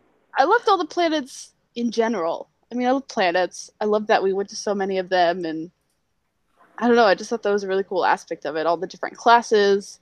I love that we ended up reclassifying that planet because it was classified wrong. So Ava's talking about how in the show they always come across a class M planet, and they're like, this is Earth-like. And occasionally they'll come across a different type or class of planet, D, K, P, S, whatever it might be. And this was something I was not prepared for in the session, something that came up, and I was like, oh shit. This is something like we need to know about and incorporate in the play totally. So I looked up a system. I found a pretty cool one. It's now in our player's handbook.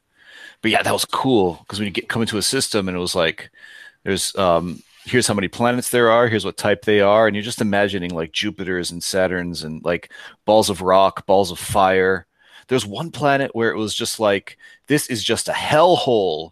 There's just like, it's just volcanic. There's monsters just like crawling the surface. It's toxic and poisonous, and just everything is completely bad about it. That was fun. Yeah. And that was just great because there was like nothing to do there other than just like be like, whoop, let's categorize that planet as a class X or whatever. Class no thank you. Class no. Class hard pass. Class hard pass. Yes. Go ahead. I liked it. I had a lot of fun. I mean, I think the funnest part was that we were doing new things every like 5 seconds. You know, so it was like, how does my character react to this new thing, and how can my character actually help in this situation, or maybe make things crazier in this situation? That was super fun. I felt strongly that once we'd established kind of an order of operations for our party, it really helped the momentum of the game, because initially you were asking us, what's everybody doing? And we were all like, scanning stuff. Yeah. Being cool. And then finally we kind of came up with our marching order of, we're going to do the standard order of operations every single time we encounter a new planet. And then everybody had something to roll for. So everybody felt useful. And then if you didn't have something to roll for, you were doing something else, like figuring out where we're going, how much energy it was taking John or Eric, figuring out where we were going next and stuff like that. So I think everybody kind of clicked into their roles a little more. And, and that was really cool to watch progress over the night. And then to see those roles taken out of context, out of the ship, and put onto planets or put into weird situations, and how we interacted. That was super cool. Yeah. There's so much in the show where it's like, how do you even role play that, where this back and forth of the orders and the commands and yes, Captain, this. And it's like, I try to role play it sometimes, it just doesn't flow, but I feel like this, we kind of got to figure it out now, because we're not really role playing, we're just doing what we're just supposed to be doing. And it's just how it flows better. Yeah, but that is what they're doing, right? Because they're military officers, right? So they're going through their checklist, right? So even though we made like a list to make it easier for us to just play the game, we're actually doing something that in turn makes us role play. Yeah. I love that it was you guys who came up with the rules, more or less, and the order. And I feel like there could have been a heavier rule set which would have had that all sort of nailed down already. But this is more organic, and it was good. I was looking forward to this because this was what I wanted it to do. was to clarify some of the sort of the game mechanics, but also your roles and stuff. But I sort of thought it would just be kind of a lackluster evening. Like we would accomplish that, but not really have very much fun in the process. But I thought it was a crap ton of fun too. John, we'd been texting about some of your character progression stuff, and you'd mentioned that you thought it was like the best night we've had so far. It was because so it finally felt like a start, like to me, like fully Star Trek, right? Mm-hmm. I think it's because we did so much with our ship this time, right? We did way more with our ship than we've done in the past, and which, being the engineer and then tracking all that, there is a strategy to it because, man, you could get left with no energy, getting damaged too quickly, right? Like we got hit for -5 energy, and then wait till we actually get into real combat because we've avoided combat this whole time. So I've actually read up on combat, and there's all sorts of like everybody whose role has got a different task that they can perform during combat. So I'm super excited. Not super excited if we do combat in a scout ship because we have no energy. So yeah, but I loved it. That was too bad we never really got to a real combat, but there's enough else going on that I think it's cool. We did have combat with the Klingon ship, and we immediately ran away. Yeah. Yeah. Which is what we would do. 100%. And I think I said, and then April said, we were like, should we call the Lexington? Mm-hmm. Right? Should we get a helper here? Because we will be murdered in about 10 seconds, right? But we ran away and that was cool. That worked. That would have been a cool possibility to have the Lexington come in and save the day too. But yeah, that's not how it shaked out. I want to just go back to one of Ava's points where I think you were saying, Ava, that the roles felt like you were really doing it. And it wasn't like, you can imagine a game where the game master were telling you, and now, Mr. Navigator, now you should be really concerned about your plotting, and then just like he would just have to ham it up and like act like he was concerned. Or the engineer, now Mr. Engineer, you have to be really concerned about the energy of the ship. You know, it's really looking bad. Something bad could happen, and then you would kind of ham up your concern over the energy. But we didn't have to do that because the rules kind of gave us those reasons for drama and the actual concern because you're playing it in the game. You know what I'm saying? Yeah, I think that in situations where we have a strong structure or a structure that we understand or can internalize pretty quickly, when we have a lot of good structure, we understand the rules. It allows us a lot more freedom for role play. Because we can put all that around this rule set. In the situations where we've had less fun experiences, I think it's been more of the open world situations or play times when people instructed us, like, be funny, but gave us nothing to actually hold on to as a structure. If that makes sense? You kind of seeing what I'm saying? Yeah. I'm going to share my screen with you guys. I just want to show you. This is from another RPG, and this is from their like ship management rules. Let me know when you see it. Yep. What's up? Let's hear. This is just one. This is the engineering panel. So this is just what John's character would have to keep track of in one of these RPGs. So. For our listeners, why everybody's laughing is this looks crazy, and we'll put it up on the website, but it looks very complicated. There are hundreds and hundreds and hundreds of check boxes. It's impulse engine power, warp engine power 1, warp engine power 2, total power units available, power to movement track, and each of these has like a million boxes. That's just the engineer. Here's the helmsman on the left, and here's the weapons tracking on the right. Oh my God! Here's so super complicated. Shield system on the left, damage control panel on the right. This paper is and pencil Excel sheets. It is. Yeah. I showed this to my wife, and she's like, "You will not have any girls play that with you." That's accurate. The mechanic. Such a fun out of it. It does look not fun. That looks like work. It's paperwork. The mechanic that we're using, and to be fair, this isn't the Starships and Spacemen is not the only RPG to land on this idea, is that the ship has hit points. We're going to call it a power pile base and energy units and whatever, but that's all it is. It has a maximum number of energy units, and when it gets to 0, the ship is dead. And it's just enough, I think, to create drama and tension. Definitely. And give you some meaningful decisions to make, which in the show that really doesn't get nitty gritty into all this stuff that you see on this sheet. You know what the firing arc is exactly, and all this stuff. It's just like, does the ship have enough power or not?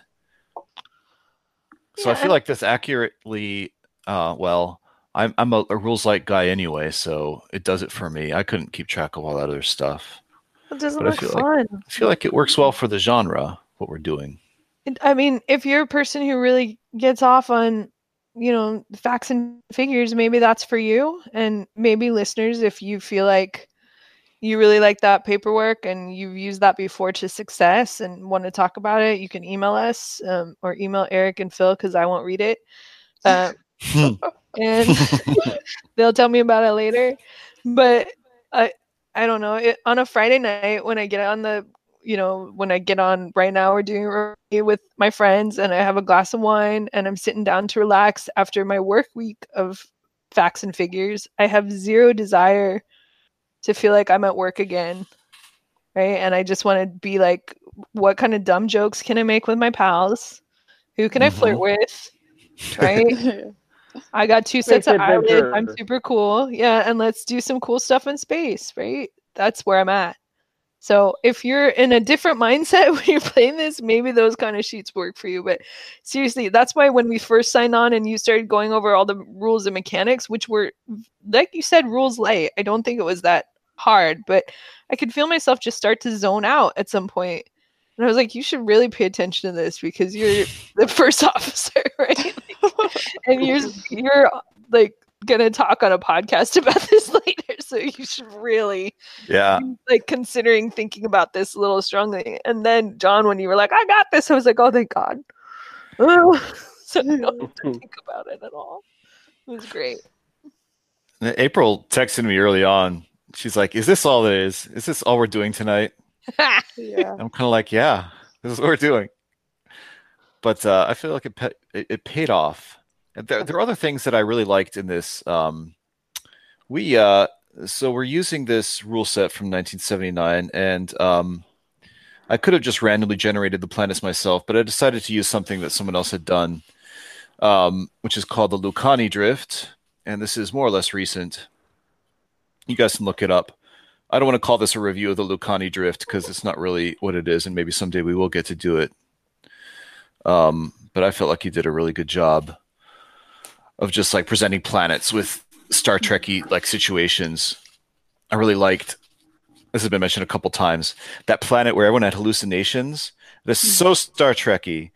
The situations where characters' personalities are altered. How often does that happen? It's so often. Yeah. And it hasn't happened in any of the scenarios that we've done. That's why I went out of character, because I was like, guys, we're about to get messed up by whatever. Yeah. Like I just like knew it's like that. That was a good call. Trope is like there. I loved it. You also mentioned, we didn't talk about this in any of our recap, and it was more of a meta thing, but you mentioned that if we had had more time to play, the next planet or the last planet that we were encountering had a murder mystery on it.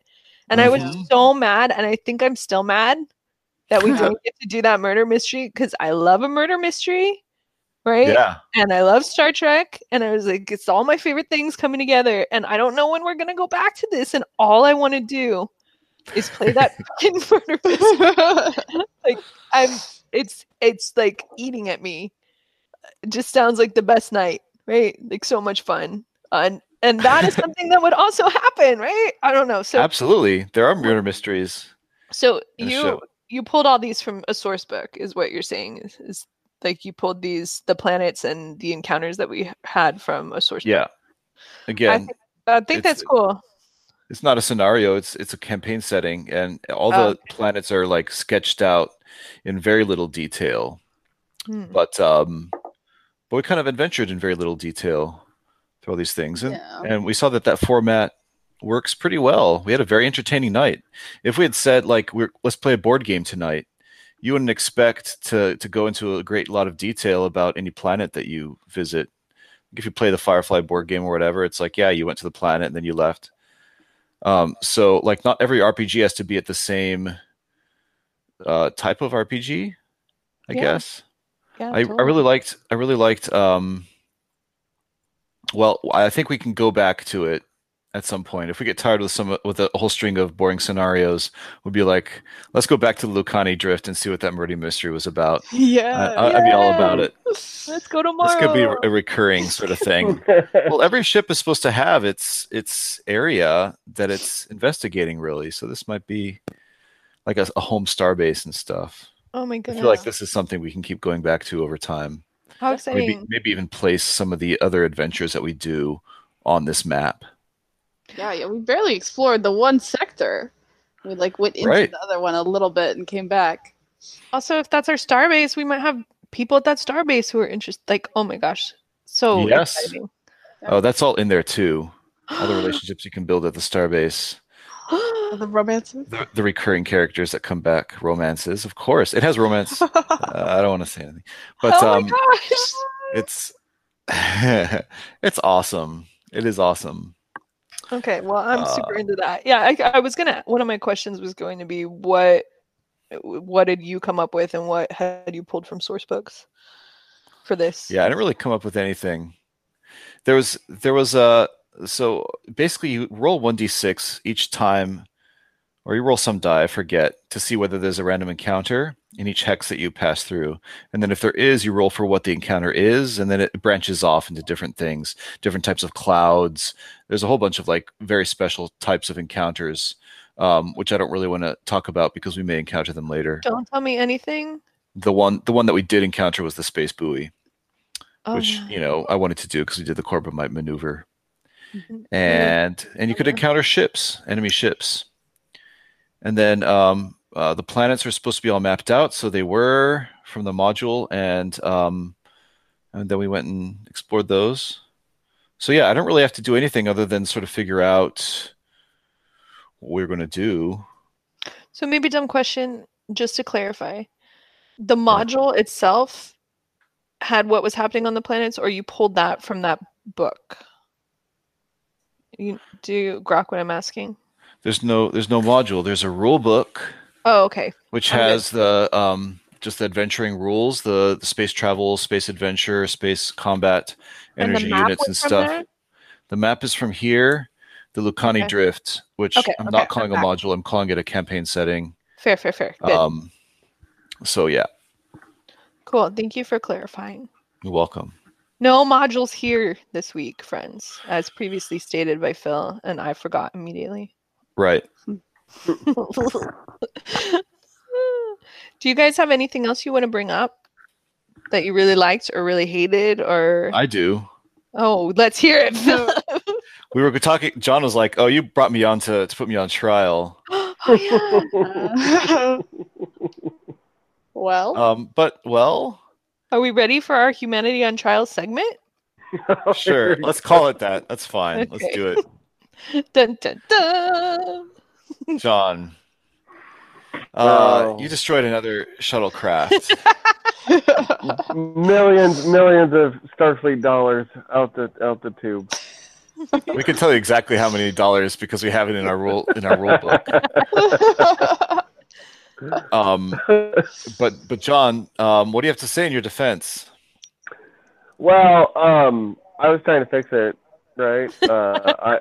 And obviously everybody else was under some mind control. I did talk to the commander, and I was like, "Uh-oh, Commander, am I in trouble now? Because this is my second shuttle."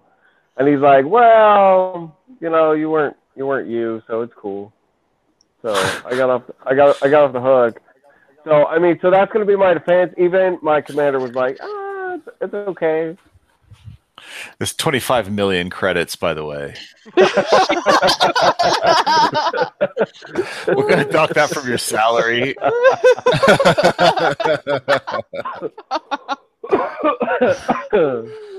You're not going to be receiving salary for a while. No, I guess not. But that's just how it goes, right? It's a court martial. You're like, oh. John, I loved this. I don't know if you remember, but we played Temple of Elemental Evil back in the day. You guys remember this, Eric, Sarah, Nicole? There is I don't want to spoil it because maybe our listeners haven't read it. You don't want to spoil a module from like what year? No, I don't. 1985. 1985. We've been in situations before. Let's just say in our D&D campaign where players have been taken over by demons or hypnosis or whatever, and they're supposed to sabotage the party. And back in the day, I have to say, you, John, and Andre half-assed it. You found ways to sabotage yourselves and like tip off the party and actually help the party. But this time, I felt like you were all in. I heard what you were supposed to do, destroy the shuttle, and you freaking went at it. It was hilarious. Right? It was. I mean, that's the whole point of when you role play these games, man. Even if you don't want to do it, well, that's life, right? That's how it goes. That's the way of the dice, and I failed my role, so teared to pieces. I want to say it's because you've been a DM since then, so you've been on the other side of this. I have. Maybe. Yeah. It was super fun, though. This is one of my absolute favorite nights that we've done. So I'm excited for Friday for it to come up again. Destroy another shuttle. We only have That's all we need, right? I guess. We didn't take the other shuttle, right? We don't have it on our ship. We left it there, right? Yeah, we did. The destroyed shuttlecraft. Yeah, it's not coming back. I guess you could go and salvage it. The Lexington can go get it. Well, wouldn't we? I mean, I guess it just depends on where our next night takes off at, right? Like, it's like if we're starting off where we're still exploring, all right, I guess we don't have any shuttles. But if we went back to like I don't want to call it a star base, right? A star base. It's a deep space facility. Deep space. Yeah. Like K7 in the Trouble with Tribbles. It's not the same as a starbase. The starbases are like the actual docks where you can overhaul your ship. And the deep spaces are more like, I don't know, they're bases. Yeah, but do you think they'd have spare shuttles? They might. Yeah, you just have to pay $25 million. Get one. I guess I'm going to open a line of credit. John, tell me one more thing you liked about the system in the game. Oh, I mean, the big thing for me, right, is I'm a strategic mind, right? I love strategy and trying to think things. And when you implement a system, for me, especially being the engineer, when we started implementing the energy and kind of have to figure out that cost, that changes the entire dynamic of how you travel around, how you face off with people. So to me, that aspect of the game really kind of like, I guess you could say you kind of put like handcuffs on yourself of like what you can do. Like when we would play other games, you're kind of full range, wide open of like sky's the limit really with all sorts of stuff. But this kind of keeps it more refined of like, well, you can, but boy, you're going to start paying the price to do so. So to me, that aspect of using this system has been super fun. I am also a rules light kind of guy as well. What you're saying reminds me of when we played Ghost of Conscience and all the stuff that we did in that episode, going into orbit, beaming people over, all kinds of different transporter activities, the ship getting damaged and modifying the ship. It was all kinds of cool stuff you guys did in that episode, which I don't think you would be able to do on the Cody in the current system. And the adventure, of course, was written to assume that you were on the Enterprise, so maybe the Enterprise could have withheld all that. But it would have been cool to see that where we were keeping track of all the energy units as well. But I almost would have hated for it to straitjacket the episode too much because of all the cool stuff that went on in it. So something to think about when you run an adventure is what, how many energy units you have and what all you want to try and accomplish. Yeah, I definitely think the limitations inspire more creativity, like fast paced. It's like, oh, we don't have enough energy to put up shields. What are we going to do? You know, we have to think of something else fast before we're screwed. So I like that aspect of it. Because it'd be too easy if we're just like, oh, shields are up. Oh, we could just evade. Okay, nothing happens. We got around it, you know? Yeah. Well, when we get our next ship, right, and we start going up in classes and we start having the larger amounts of energy, I think that's where we'll see some real fun ship battles of like really being able to go at it because you got a lot more expenditure, so you can just let loose. It's fun thinking of the ship like a character that's leveling, that has hit points, that has parameters it can work within, and thinking about. I think thinking about the Cody like a character is really cool. And then when we do level up and get our next ship, you know, it's just like when your character levels up, you get more stuff you can do. And I think that's a really neat way to think about it. Yeah. You can. It won't be the Cody anymore, though. It won't be the Cody anymore. There's some ships where you can like upgrade the ship to the next class up, but a scout is already. It's kind of not. It wouldn't be an upgrade to change it to a destroyer anyway. What did you think about traveling at light speed and how many like hexes that you moved based on the amount of energy you used? Did you like that? Anybody like that? Well, I did for this how we did it. I think that again, like you said at the beginning, I think we went too slow. Right? I think a little too cautious. I think we have a tendency to do that as a party and as a group, especially when we're presented with a new rule set. We feel it out and we're very cautious and careful. And that's from working together for years and years in role-playing situations where we've had close to TPKs and almost died or killed our characters, right? So we're all like want to be really cautious and figure it out. And I kind of like that about us because now we've figured out the rule set so well that I think we can just go from now on. Yeah. So I think it's worth it to take that little bit of time. It's hard right now. We've talked about this on the podcast before. It's hard right now because we're trying to keep it to like a 3-hour thing. People get sleepy and then we're done for the night right when we start getting into it or going, right? And that's just the nature of what we're doing right now. And it's kind of good because now everybody's so stoked to come back, right? We're ready to play more because we had such a fun time last week and I wanted to adventure more by the end of it, and as opposed to being like, ugh, like tribbles, just kill the Klingons. I want to go sleep, right? Right. So I do think it took too long at the beginning, John. I definitely do, and that's why I was like, I don't get these rules. I hate it. If we're doing this, I don't want to play anymore. It was never that bad. It was never that bad. I didn't think it was that bad. April and I might have texted each other and being like, "Is this our life now?" What I really liked about this. I was looking forward to finding out why does Captain Kirk sometimes go warp factor 2 and sometimes go warp factor 4 or 6. It would seem like you just always go warp factor 6 if that's your normal cruising speed, and then if there was an emergency situation, you'd go warp factor 8 because that's your emergency speed. So this was kind of cool to see. Like, here's why you might go warp factor 1. Because you wanted to be really cautious and you wanted to conserve your energy for battles, and you weren't on a time frame. So eventually we instituted the idea that you wanted to explore 6 star systems and be back to the station within the space of 20 days.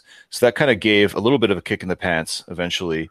And as the game progressed and people were like, oh, we're not having any encounters anyway, let's go warp factor 3, warp factor 4. And that's when you started having all the encounters. Famous last words. Well, also, I think we forgot. So in the lower warp speeds, the way we're doing it, warp factor 1 means you go 1 light year a day. That's 1 hex. Warp factor 2 is 2 hexes. But as you start getting a bit to higher speeds, you actually get like 8 or 20 or whatever hexes that you can go. So I think we sort of forgot that exponential factor.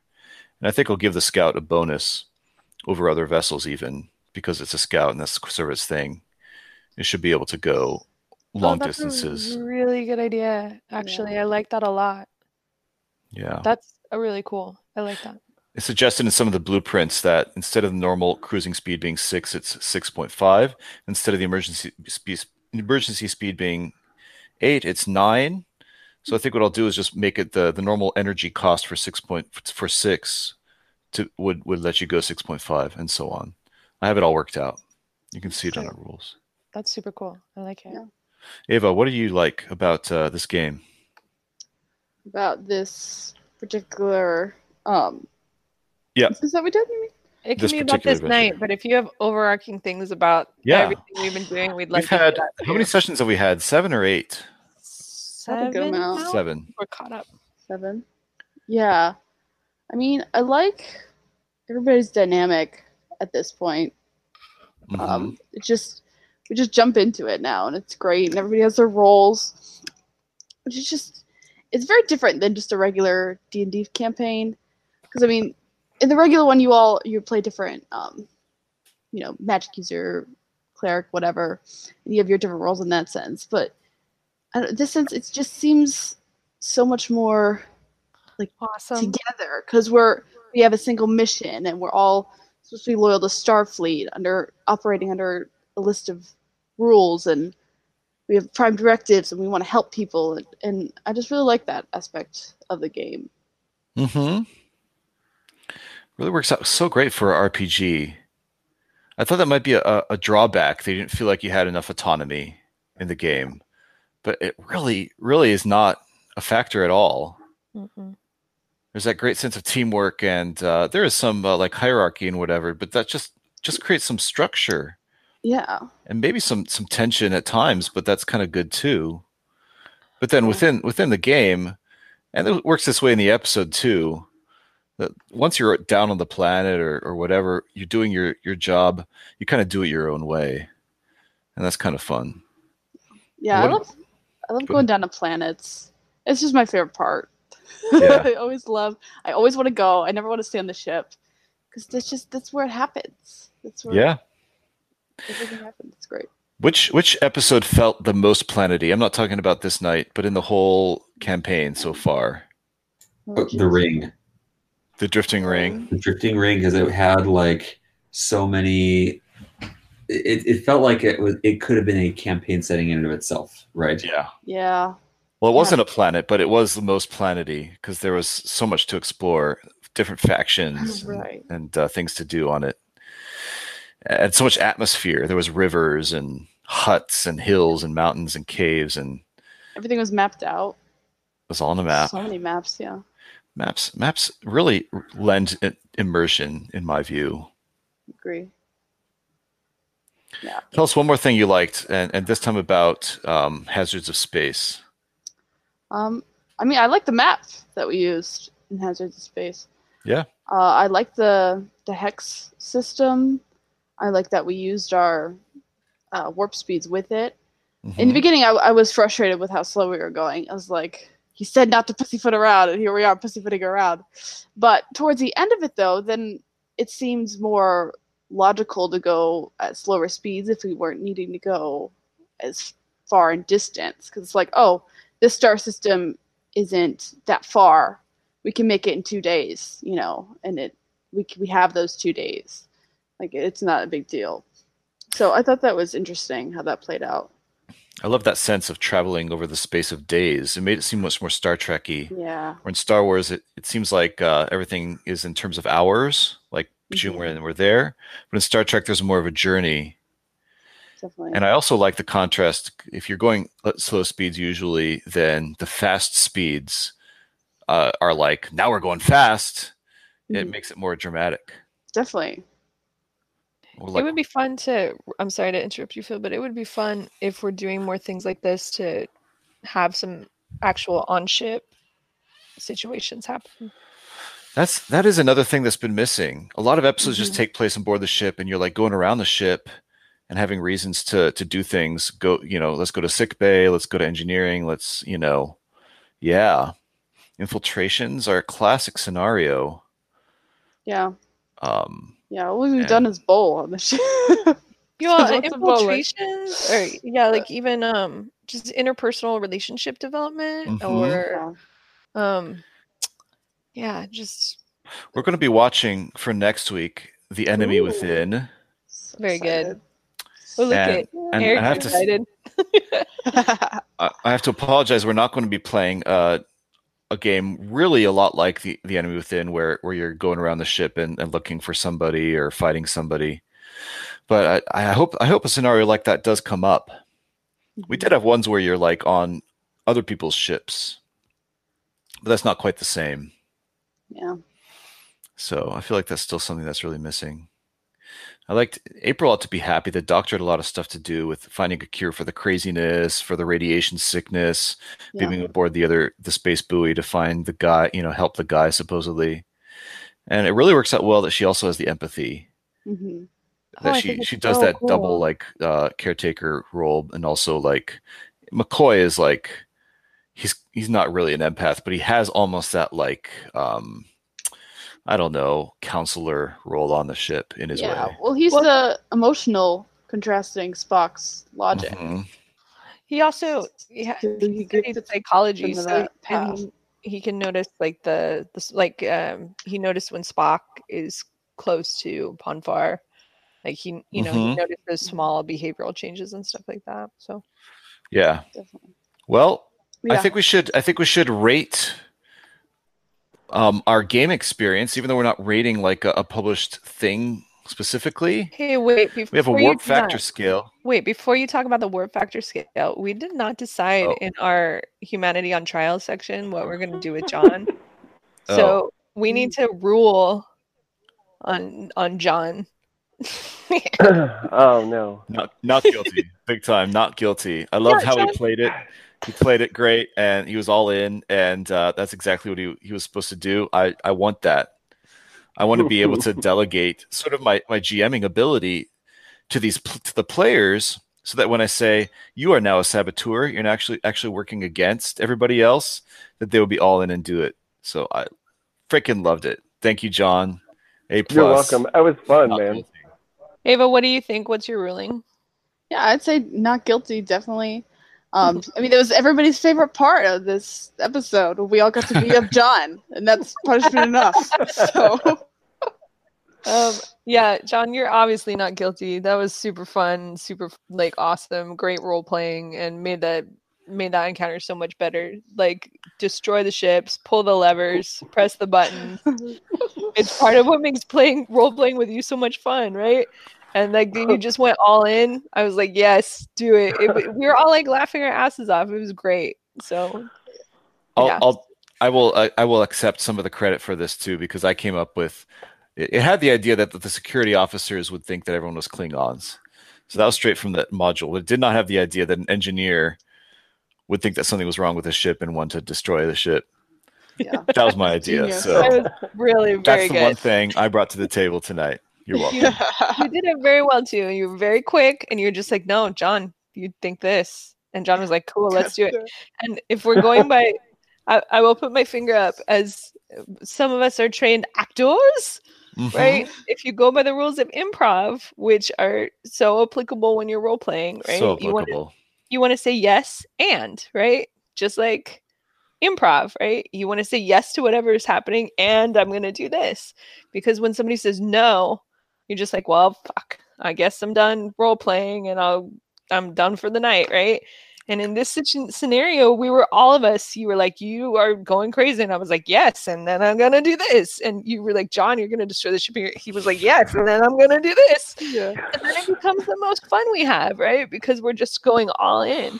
So it's important. I think it's important to keep that in mind. Like when you're role playing, you just want to accept what's happening and then see what else you can do to amplify, right? I think it's important for continuity's sake that our listeners know that John did install a head in that shuttlecraft where the control panel is supposed to be. Yep. But that was Needed. that was a tangible improvement. You don't necessarily need to go anywhere in the shuttlecraft, but you do need to go number 1 and number 2 sometimes in the shuttlecraft. I hope you're not going number 2 in the shuttlecraft.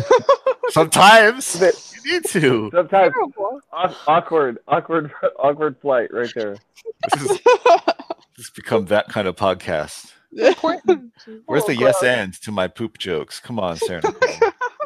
You're right. I apologize, Philip. Yes. And number 3. Anybody else? Yeah. Oh my god, it's gross. Okay, let's score the show. All right. Warp Factor.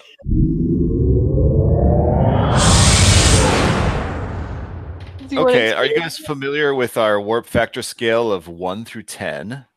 It's the same warp factor scale that we use in the game.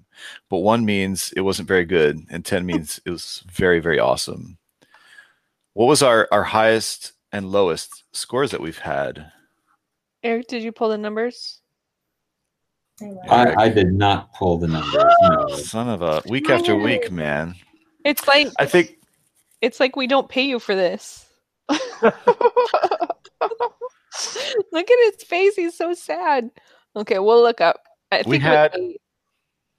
I gave Ghost of Conscience a 9, and again, Troublesome Tribbles I gave a 2. Those are the most extreme scores I've given them. Eric's nodding, and so I don't know. We'll All pull right. it, dear listeners and dear Philip. We will Yeah. pull the numbers for our next podcast. We will actually put up a chart on the website as well of what we're scoring each thing. A running tally. Yeah. So don't look at it though before you listen to the podcast. No, you can. Spoilers. You don't want But to if you're spoil looking to run a Star Trek adventure, you want to know what the best ones are, and not listen to 2 hours of people talking about how much they hate one of these episodes. No, you should listen to them all because they're sometimes pretty hilarious. The ones that suck, we've sometimes made not suck because we're just that awesome. That is accurate. Okay, so does the scoring system make sense? Ava, I know John, you've been on here before. Ava, feel good? Yeah. Okay, let's start with John. So we got to rate the evening, man. 10. I loved it. 10. 10. Loved it. Loved it. One of my favorite nights. That's definitely the first 10 we've had. April almost gave The Drifting Ring a 9.5, Oh, that's really good. but she went down from there. Okay, you loved it. We've heard all your reasons why you love it. What about you, Ava? I think I'm gonna say an 8 Mm-hmm. because I mean, in the beginning it was a little rocky with us trying to figure out what was going on, what we were doing, but we really pulled through and really figured shit out, and it was awesome. We had a lot of fun. We went to planets. Yeah. Great. Sarah Nicole? I'm going to give it an 8.5. And it Yeah. only isn't getting a higher score because of the same issue at the beginning, because talking about the rules for so long made me want to die. But that's, you know what? No, Jesus. I don't know. Wait I till mean, I combat actually happens. I know, and I have to pay attention. I'm going to look at the rules and try to do it when I'm not sleepy. Okay, no, I'm going to stick with my 8.5. I was thinking about giving it a higher score because that's not the material's fault, right? That's us processing the material's fault. But I'm going to stick with 8.5. I had a lot of fun. I liked the adventure, the way the adventures were planned for each place. I liked that there were so many different things that could happen, and I liked that we experienced a lot of them. And I liked that it forced us to use the mechanics to our advantage and avoid disadvantages. So that was super neat. 8.5. All right. I'm going to give it an 8. And I don't mean that as a slam. I think you guys gave it super high scores, which I don't necessarily disagree with. But to me, 8 is still a super high score. I'm just trying to imagine what an ideal Star Trek RPG evening would be like, and this is close. It's not quite there. It didn't have any real moral quandaries. There were some elements of it which were just kind of not well, not sublime. You know what I'm saying? Yeah. But I loved it. It captured my imagination big time. It really did everything I hoped it would do, and then so much more. I haven't been able to stop thinking about this for like weeks. I've been working on like making my planet classes chart, making it just perfect, and man, just all the stuff that happened. I just feel like everyone was very satisfied with how this went, and I feel like the contribution that this will make to the whole rest of our campaign is huge. I almost wish, I think we were right to start with a planet crawl just because of all the logistics involved. That was a more familiar place to start. But I feel like every campaign should have this, something like this early on. Just like the Corbomite maneuver established what they were doing in the show, I really feel like this establishes what we're doing in the RPG. I've noticed throughout the podcast, every time you guys would talk about our next adventure or adventures, you sort of imagined it in terms of this adventure as being kind of subsets of this. And I really want to modify my thinking to that because this was great. Loved it. I thought it was gamey and also just everything. It felt like Star Trek. Yeah. Yes. Yep. We all had a butt ton of fun, and we all are excited to play again. Mhm. And those are incredibly important factors. I see none of the scenarios that we played up till now cover as many different types of Star Trek-y things, and I don't see them covering them again. So I really think we'll just have to keep coming back to this from time to time. Oh, murder It's just- mystery. Yeah. I do think there will be more murder mysteries, like in terms of full modules. So I don't think you're bound for disappointment in that area. But yeah, Yay! we should I totally love do it. So did you tell us oh, you told us what episode we're watching for next week already? Okay, yeah. Yes. I remember. Great episode. Very exciting. Well, the next module that we're doing is called The Vanished.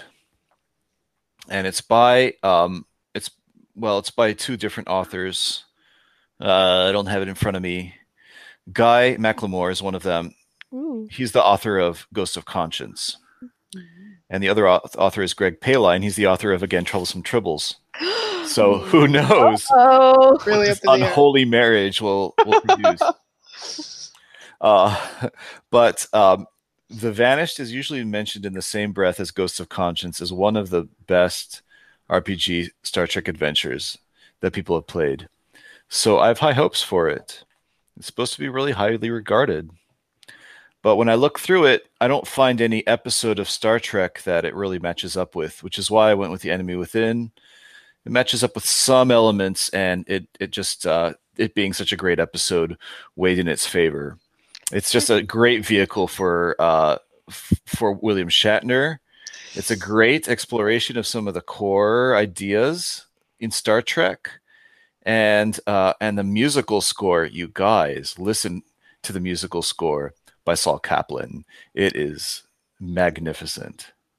You don't get those on TV that much. Oh my gosh, you guys, I'm so excited. This is a really good episode. My top 5. Definitely. Really? Yeah. Tarantino likes it too. Is this where we get the neck pinch for the first time? I'm trying to get a wiki up. We'll report back, dear listeners. That's a good question. I think I remember reading about this just recently. Nimoy was directed to like punch a guy or shoot a guy, and he's like, let's do something more refined. And he came up with this, and it with Shatner, and he did it and Shatner did the reaction, and the directors loved it and said, yes, do that. Oh my god, I love So it wasn't him. even in the script. He stands for elegance, logic, blue eyeshadow. He's it's great. Fantastic. Okay, guys, let's do this again sometime, shall we? Definitely. Thanks for having me on. Been Yeah, dying for to real. Talk about Star Trek. We appreciate Hopefully- you. Yeah, hopefully next time I did blow up the shuttle and I end up. We'll just have you on every time that you destroy a shuttle. It's your ticket It's in. just a thing. Hey, John, do you want to drop your Instagram tag or handle or whatever? So Yeah, so my Instagram is Invulnerable Justice, right? I know it's always a mouthful to say. You can find me on Instagram and you can find me on TikTok. Part of a group called Justice for a Cause. We are just a group of cosplayers that try to do good in the communities and spreading positivity. So if you ever want a good laugh, come check out my stuff. It's not Star Trek. It's the Marvel, Captain America stuff, but Hey, you guys get a kick out We of it. love all of it. we're about all pop culture here at RPG Pop Club, so we might go into modules like that or campaigns like that in the future. So Yeah. go. Ava, do you want to plug any of your social media, or do you want to hide like I do? I don't. I mean, if you want to see pictures of my lizard, follow my Instagram. Yeah, that's about it. You guys don't want to see pictures of my lizard. Let me tell you right now. We're good. Thanks, Phil. Oh my gosh. I wish everybody could see Eric Carter's face, our producer. With everybody right now. See? Improv skills right there. Yes. And? All right, guys. Thanks for listening. Have a great night. Also, if you did like what you heard, please subscribe and leave a review on iTunes. It helps us out. And Eric and Phil want to hear from you, not me. So visit our website at rpgpopclub.com or email us at rpgpopclub@gmail.com. Yes, that. Thanks, guys, for Tell being us. here. If there's anything you want us to do, we'll do Like anything. what? What do you want? No! Roll for that romance. Show you our lizards.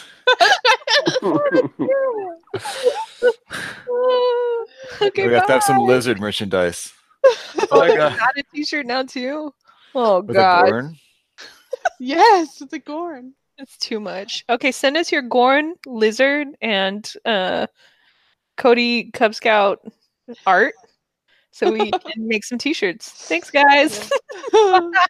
Bye. See ya.